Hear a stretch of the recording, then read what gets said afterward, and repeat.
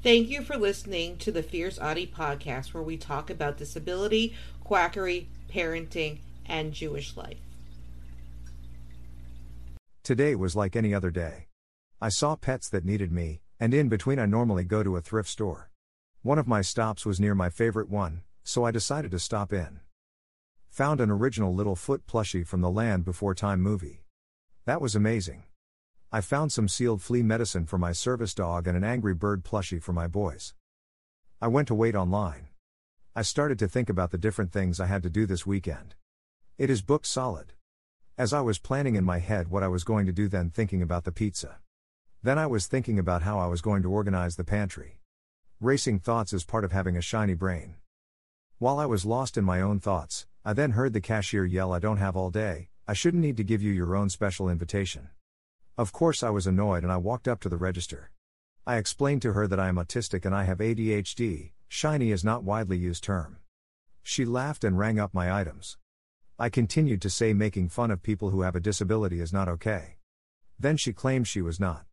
I told her she was laughing when I told her. She claimed that she was laughing at something else. Then she said something that got my blood boiling. "I'm sorry you have problems." I immediately said, "Don't be sorry that my brain works faster than yours." I walked out. Put my purchases in the trunk of my car, put our donations in the bin and walked back inside. I found a manager in the furniture section. I explained to him what happened. So happens that he is shiny as well. He was not happy and took care of the issue right away. It will not always have an acceptable ending, but I will explain why this was wrong.